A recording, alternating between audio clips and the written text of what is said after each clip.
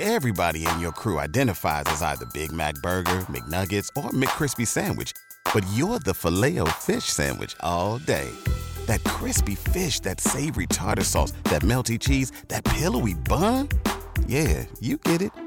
Every time. And if you love the Filet-O-Fish, right now you can catch 2 of the classics you love for just $6. Limited time only. Price and participation may vary. Cannot be combined with any other offer. Single item at regular price. Ba-da-ba-ba-ba. Welcome back to The Chosen Ones and Other Tropes, where I ask 2 published authors about their favourite tropes and the ones that make them want to cry. You know the Hunger Games and how I do know the Hunger Games. I've heard of it. Yeah, you do know. Yeah, that little. Essentially, what the Dursleys do to him is not parenting; it's child abuse. Yeah. Yeah, beautiful. I'm just mansplaining a book to you, Nanny. It's fine. It might be familiar to you. I don't know Not as fun though, is it? Tragic, isn't it? Boring. Super depressing. It isn't Neville. It's just not. It's never going to be him. Get Neville. She shouldn't have done that. Stop trying to make Neville happen. Yeah. What are we doing? Enemies to lovers. Yeah, this one's a lot. There's probably going to be a lot of crossover with other episodes, but that's fine because we could go down so many different roads with this one. Enemies to lovers. Goodness, we love treading that fine line between love and hate. We're talking Beauty and the Beast, Romeo and Juliet, Princess Diaries 2, and about half of the rom-coms that came out in the early 90s and the early 2000s, I think. Gerard Butler did a ton of these. Yeah. Let's throw it over to Naomi to start off with. Enemies to lovers. First thoughts. Enemies to lovers. I love it. One of my favourite tropes to read. I absolutely adore it. Although I do find it difficult to write. I've written it. Yeah, I've written it once, and I think I'm really good at having my characters be really mean to each other. So when they eventually get together, it's just like not realistic because I've been too mean. But yeah, when you get it right, it's such good reading because like I love quick snappy dialogue, and I think a lot of the enemies to lovers background is basically constant sparring, particularly verbal sparring, and this idea that eventually they only get satisfaction from sparring with each other, and that just develops into feelings. It's just so good. Yeah. And it's the classic playground thing of like, oh, they're only mean to each other because they like each other and they're scared to admit their actual feelings. It's perfect. Yeah. What about me, Melissa? Similar vibes? Yeah, I'm the same actually. I really like it, but again, find it really difficult to write, and I can't put my finger on why. Yeah. Even if so, like I quite like to usually look at examples and then sort of try and emulate it, and I find it really difficult with. And there's just such a vibe, enemies to lovers, as opposed to actual written stuff. Yeah. Like you just know it's going to be good. You can feel the vibe. You're like, oh, okay, it's this kind of book, and you know exactly what to expect. But like not in a spoiler way, more just like a really nice promise of what's coming. So I really like it. Mm-hmm. Yeah. I mean, you usually know it's coming because it'll be in the marketing materials for the book. That's so true. Every TikTok. But I think as a writer constructing it's so good as a device because it just creates it's a source of sort of endless conflict and tension. It's a really good way of making sure that there's always a good pace throughout the story, right? Because no matter where you are, whether it's a plot or a B plot, you can always just throw in something that they're never quite in sync. So you can always throw something in a spanner in the works, and you'll just kick off some more conflict. Mm-hmm. I mean, we have to mention that there's like categories of it, and this is what I was doing a little quick look around the internet, and people do love to break this down because I think they're all quite distinct. It has quite a range to it. So the things that I found online is you have the traditional enemies to lovers, and this is your stuff like Romeo and Juliet or A Song of Ice and Fire, Jon Snow and Ygritte, where it's like they are established enemies, sort of have been at that. It's usually an external thing where it's like they may not, like it's not a personal enemies thing. It's they just are established from 2 different clans or tribes or whatever. Six of Crows is the same thing / Shadow and Bone. They do Six of Crows and Shadow and Bone TV series. Yeah. But that's the enemies to lovers is like established. They are against each other, whether that's personally or bigger. And then the one that I saw, which which I kind of realized as I was going through this, I think is actually more broadly used, is haters to lovers. Okay. Is that different? Okay. And like, these are, we're kind of loosely looking at these. It's hard to kind of, there's a nuance to all of them, but this is more like, it's more like a personal thing, or like there's a reason. So the examples that I had was like Han Solo and Leia in Star Wars. Yeah, like there's nothing that sets them apart as like socially, really, other than he's like a rapscallion. Yeah. But like they just at first they very much don't like each other because he thinks she's spoiled and she thinks he's a stinky pirate boy. Yeah. And like that. And then there's the ugly truth, one of Jared Butler's many forays into this, where they're both like, they do like talk shows, or they're both like talkers about romance and relationships, but they hate each other because they have such opposing views. 10 Things I Hate About You. 10 Things I Hate About You, yes. I mean, I assume they hate each other, right? It's called 10 Things I Hate About You. I think she hates everyone. Yeah, that's it. She hates everyone. She hates the world. Kind of cheating, which is just the Taming of the Shrew, right? It's Shakespeare. That's it. Yeah. And then I had Stardust, which I love. Oh, that's brilliant. Yeah, what a good thought. Where he like seems nice, and then he literally chains her up, and she says something like, what did she say? Nothing says romance like the gift of a kidnapped, injured woman. But obviously that resolves. So I think the distinction there is that it's like a personal gripe against the other person, as opposed to a pre-established thing like Romeo and Juliet. They're Montagues and Capulets. There's no real personal issue between them, which is why the romance happens easily, but they know that they should be enemies. Yeah. It's like if they're opposites. Yeah. Because I was just thinking when you were saying that, would you count, and I don't know if this is maybe something to do with, so the whole thing in the Hunger Games is that Katniss hates Peter because, checks notes, he didn't throw her some bread in a polite way, I think, in the race. She like really hates it. Like, she hates that guy. Really, she's specific. Like, I could kill that guy. She literally throws him against a wall and is like, who are you? That's haters to lovers then. See, I didn't think it was because of that. I thought she hated him because she was weak in front of him. I thought she more hated herself. Oh, an insecurity. Yeah, and I think it probably is more nuanced. He then responded to it and tried to help her, and she had shown weakness, and she hated that he knew that part of her that needed help. Yeah. I don't know. On the holiday. Naomi took a much deeper take on that. Like, chill out. You got some bread. Like, calm down, girl. He threw that bread weird. He did. He did throw it into a puddle. It would annoy me. Yeah, I'll give her that. To be fair, actually, you know what? Yeah, no, I'm joking. Keep your bread. There was another form of this though, which is, I think, and we'll get onto that. This can be a bit problematic at times, but this is probably the least problem. This is the most realistic one, I think, in real life, is the rivals to lovers, which is something like Ash Ketchum and Gary Oak.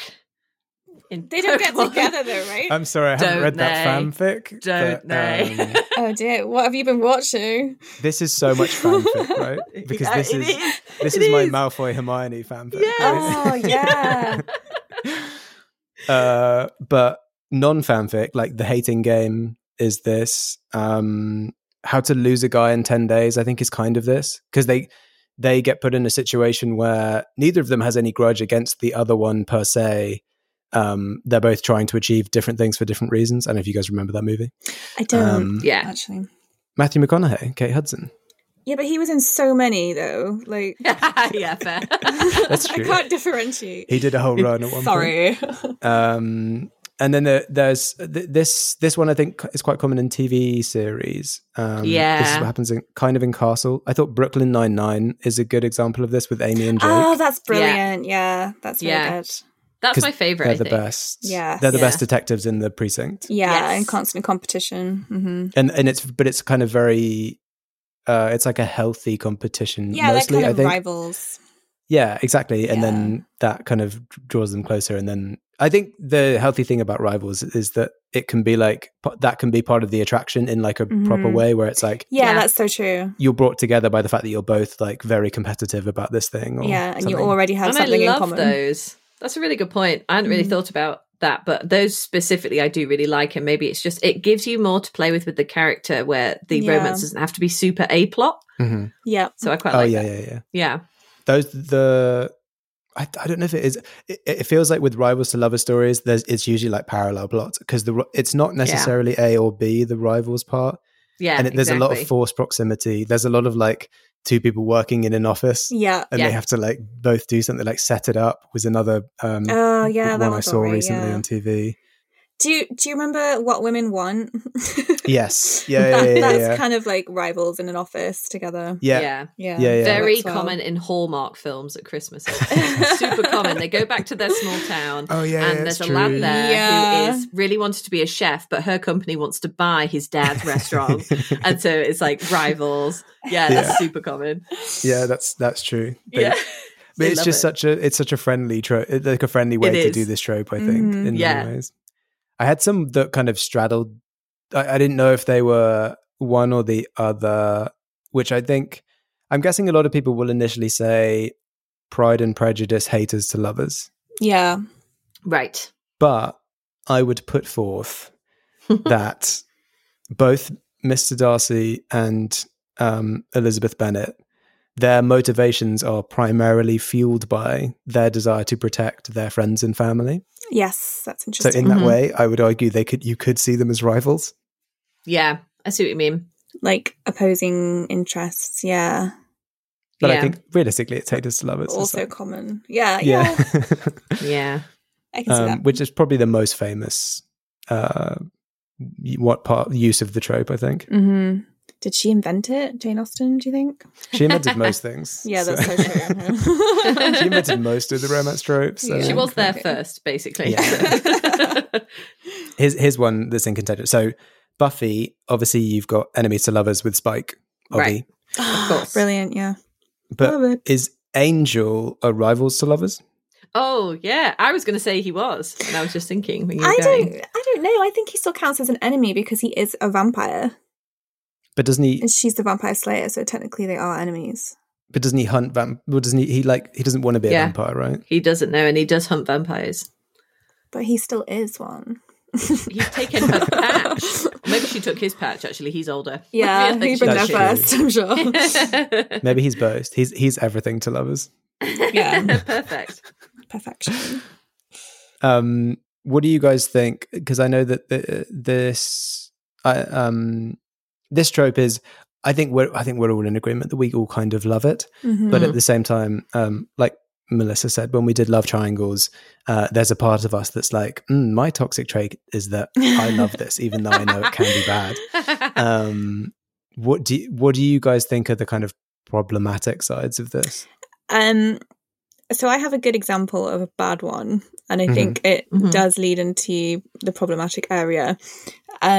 So it wasn't in the movies, but it's in the books. Clarice Starling and Hannibal Lecter. And I think that is effed up. I didn't know that happened in the books. Yeah. No, what? Yeah. So was he younger in the books? I don't know, because she has. Now I'm picturing Anthony Hopkins. Yeah, I know, right? She has daddy issues, and he lost a sister, and they both kind of look at each other for those things, and it's yeah, and because like obviously he's a criminal and she's a cop, like to put it mildly, yeah, he's a criminal.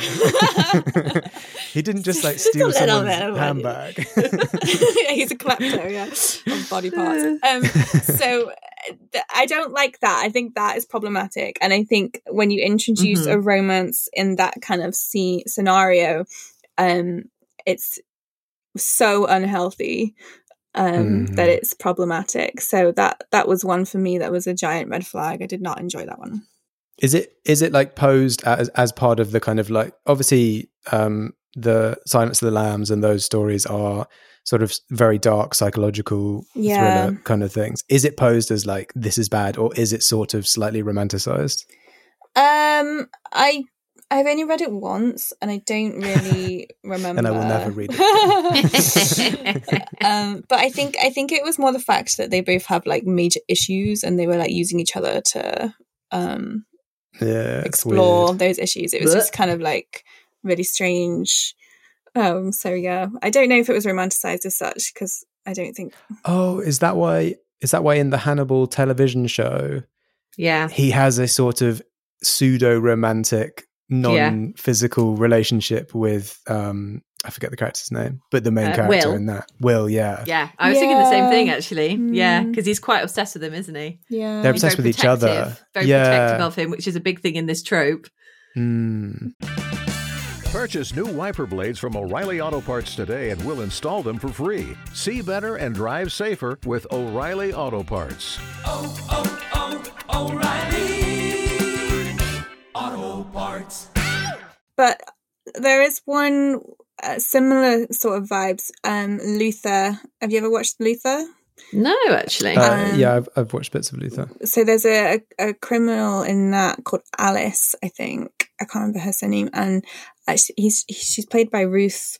Whoa, I can't remember her surname. She's really good. And that kind of, they don't really get together. You don't see them kissing or anything, but like you get the impression that like, something's going on, and that is really cool. I really like that because she is basically a murderer, but she's really like, I don't know, she's really charismatic and charming. There's something about her. So it's fine. Yeah. And Luther's just like, I don't know, they're just playing this constant game against each other, like who can win. And so the fact that they get together, I just think is kind of cool, even though it's like really bad. So that works for me, but Clarice Starling and Hannibal Lecter does not work. But Luther is always posed as deeply damaged, not a role model. Yeah, exactly. I think it's quite gritty, isn't it? Whereas you want Clarice to do the right thing, whereas you think Luther may not necessarily do the right thing. So yeah, I guess that's kind of like a harder version of Batman and Catwoman. Yeah, but that's interesting. I don't know all the backstory that well, but as far as I'm aware, she's mostly just a thief and she doesn't really hurt people. So she's kind of like a scallywag, but a little she's bit not out for herself. Super evil. Yeah. There's definite parallels there, I think. Yeah. So sorry, we were talking about problematic and I went off on a tangent. Well, they were problematic. Those were problematic. Yeah, they fit. They totally fit. Does it count if it's problematic, but not because of like you really should have better morals and a better moral compass, but just more, I think it was really poorly done. Yeah, I have one that I just think. I literally have one, and I'm like, I couldn't be bothered to identify the issues with it other than it's just so badly done. But you go on. What's the one that you're thinking The one of? I was thinking of, especially if you read the companion novel, Midnight Sun, is Twilight. Like in Twilight, she sets it up and she's going to be like, yeah, this is totally enemies to lovers. But really, the only enemies to lovers in there are Jacob and Edward. Like, let's get real. Like, they're not really enemies, are they? Like, I just want to eat her so much. Oh, he hates me because he stares at me with his black eyes. And I'm like, this is not, you're pretending they're enemies, but they are not, sir. That would be so much more interesting if a werewolf and a vampire got together. Yeah. Right? Imagine the babies. If Edward and Jacob got together. Or just like a vampire and a werewolf. Why not? Generally. Like, that would be really interesting. Way more interesting than Bella. Pretending to hate Edward and Edward pretending to hate Bella. Yeah. Bella becoming a vampire is the equivalent of like retelling Romeo and Juliet and just adding like someone from some other family to come and like, marry Romeo. Well, she reads Romeo and Juliet, doesn't she? Of course in the she books. does. Yeah. And it comes up a lot. Well, since you brought up Twilight, I was going to say problematic things that the main thing, and you kind of covered this with the Hannibal Lecter stuff, is it's the promotion of toxic traits or sort of romanticizing characters treating each other in sort of cold, rude, or like sometimes even violent ways. And then often rewarding characters for said things. Mm-hmm. And I mean, Twilight's, Edward spends most of the books gaslighting all the other characters, I guess. Everyone's gaslighting everyone in Twilight all the time. Does it even count as gaslighting if everyone's doing it? Yeah, it's true. Like, everyone should just not trust anyone it's just in the Twilight. way everyone communicates in Forks, apparently. And I think, I don't know. I think as a writer, there is some responsibility to think about your audience and how, who you're writing for and how that might affect them and how it might be interpreted. Yeah. Because that's fair. The difficult thing is you want both parties to be likable enough that when they get together, it's what you want. Mm-hmm. And yeah, when you've got people gaslighting each other on both sides, you just like don't really care about either of them. Yeah. So, yeah. Yeah, it's like it's hard to root for Jacob or Edward when it's like you're both insane. Which is why they should be together. You're perfect for each other. Speaking of like, you know, looking at the different characters, I thought that there was an interesting thing here with, and part of the reason I think that this trope in particular is really popular and sort of successfully done a lot of time is because it kind of sets up a situation where you as a writer have to clearly establish each of the characters independently of each other, because they need to start out as enemies, which means they need to have at least one point of conflict. So it's very hard to write a one-dimensional enemies to lovers characters, because they'll have to, at some point they'll grow and kind of evolve into each other and the relationship but they do have that, they'll have to have separate starting points. And I think often that works in stuff because you clearly identify each of them individually before, like in real life, when couples get together and the edges start to blur and it's like they identify more as a couple than two individuals. Does that make sense? Yeah, no, that totally makes sense. It makes me think of like when I was little, I had the tape of this and I would like play it over and over and over. The Anastasia animated film. Oh, that is so good. Yeah, the Don Bluth one. Yeah. And it's Meg Ryan and John Cusack Yeah. play. And they set up so well, like the story of how like he was there when she was young and they attacked the palace and then obviously they come apart and then later they come back together and they really dislike each other. They really rub each other up the wrong way. And then they rub each other up the right way. And it's fine and they get together. So yeah, I always really loved that one. And that was definitely an enemies to lovers type scenario. That had quite good dialogue in it. That was also dialogue based because he had like a chip on his shoulder that he was poor. Yes. And she was quite happy to pick it. It was funny. So yeah, I really enjoyed that one. It was really good. Based on the like TikToks and shorts and stuff that I've seen about this trope, people seem to love near constant bickering that builds up to the eventual getting together. There's a book that does that really, really well. It's To Kill a Kingdom by Alexander Christo, and it is so good. Like the two characters, they really don't like each other, and at the beginning they're just constant arguing, but it's quite funny, and it's obviously about who can win the argument. And then eventually they just, because they don't get that stimulation from anyone else, they just keep constantly just go to each other to like have a bit of a verbal spar, and it's just like, you know, they're obviously just two peas in a pod basically, and you just want them to get together because they're just so funny. So yeah, that book does it really well. What was the really bad one that you had, Melissa? Which really bad one? Twilight. Yeah. I would say that there isn't any enemies to lovers in Twilight, though. Well, no, exactly. But she obviously set it up as that, especially if you read Midnight Sun as well. And it's supposed to be, she obviously thinks he hates her for no reason. And of course, he's like, I hate her because she will expose me to the humans. Blah, blah, blah. You know? Yeah. But he just so she obviously set it up that way. This coming from the guy that went and stood on the steps and like took his top off in this. That was his choice. So join us today during the Jeep Celebration event. Right now, get 20% below MSRP for an average of $15,178 under MSRP on the purchase of a 2023 Jeep Grand Cherokee Overland 4xE or Summit 4xE. Not compatible with lease offers or with any other consumer incentive offers. $15,178 average based on 20% below average MSRP from all 2023 Grand Cherokee Overland 4xE and Summit 4xE models in dealer stock. Residency restrictions apply. Take retail delivery from dealer stock by 4/1. Jeep is a registered trademark. The really bad one I had, and this is just bad because it did actually happen, and I was like, no, I didn't know. Was in the new Star Wars with Rey and Kylo Ren. Oh my goodness, that was awful. Right, yeah, that was shoehorned in, wasn't it? It's like the last 10 seconds of the movie, quick! Yeah. I was like, I never felt any tension between these two. No, perhaps there was something interesting with the long-range communication that could have been explored, but it was never sexual, or romantic. There was no chemistry. I totally agree. when they kissed, I was like, It's almost like watching your brother and sister kiss. It just wasn't. It was not good. Which they've already done that before, having the brother and sister kiss. We don't need it again, Star Wars. Come on. Classic Star Wars.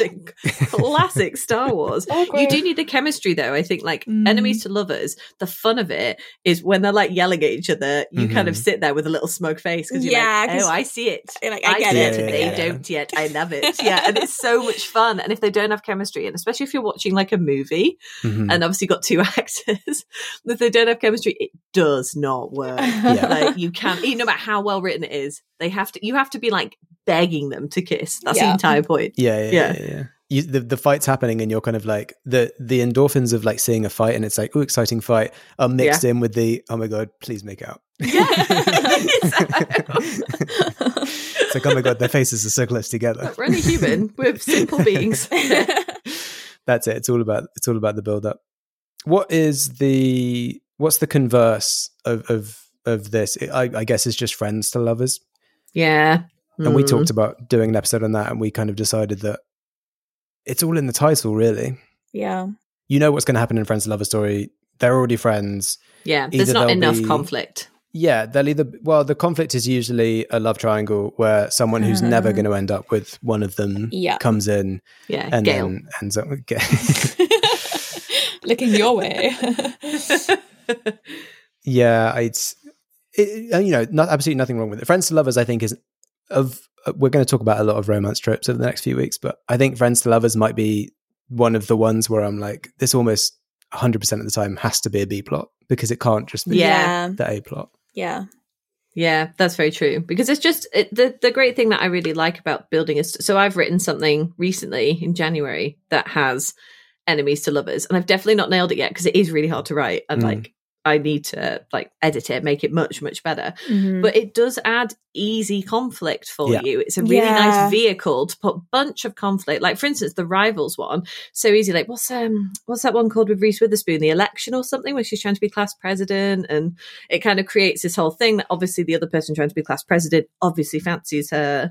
And therefore, but if one of them win, then they'll be separated. So it gives you that really neat character arc of if they get the thing that they want, which is win the tournament, win the thing, then the other person's sad and they don't get what they need, which is like each other. So it's just really easy, nice plotting. And from a plotter perspective, it's great because it just gives you a plot. It's like a gift of a plot. Yeah. And I really like that. And I don't have a problem with that either because I always think like it's characters first. And as you said, Jamie, like the characters have to be really good, both characters and enemies to lovers anyway. They have to have really solid backgrounds. So that's why I really like it. Whereas Friends to Lovers, it doesn't give you a plot. So it's harder in a way. Yeah. Yeah. The only ones I can think of are like the kind of, like we talked about them in the other episode, the kind of like slow burn, long stretched out ones. Yeah. Is it One Day? Yes, it's like 20 years. Yeah, and the one with Too Much. Love Rosie, the other one. Yes, Love Rosie. Yeah, very similar plot. Those two, but I mean, plot wise, they're very slow. They're not like they're very simple, slow plots. It's essentially just kind of documenting someone's life through many years. Yeah, and it's interesting what you were saying as well about TV series because have you seen Never Have I Ever on Netflix? No. It's really good. It's about this girl and her dad passed away when she's young, and her dad was obsessed with I cannot remember. John McEnroe, the tennis player. So John McEnroe narrates the show of this teenage girl's thoughts. Yeah, it's amazing. Another one. That's so it's very funny. I think it's Mindy Kaling wrote it. I want to say Mindy Kaling. I think so. It's very, very funny. And they have a storyline all the way through of she has a rival at school for like to be the best in the class and to be the valedictorian and everything. And obviously there's like chemistry there that they're always fighting because they have to hate each other. And that does it quite well, even when they renew the series, because you can invent other things to keep them apart because they are literally rivals. Yeah. I wonder if there's there must be a story that does this where there's a love triangle and then the two rivals for the third person end up together. There must be, right?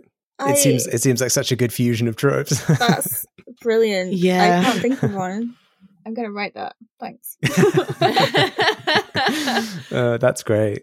I did have one, going quickly dialing back to toxic ones. I've just seen my note here about Groundhog Day.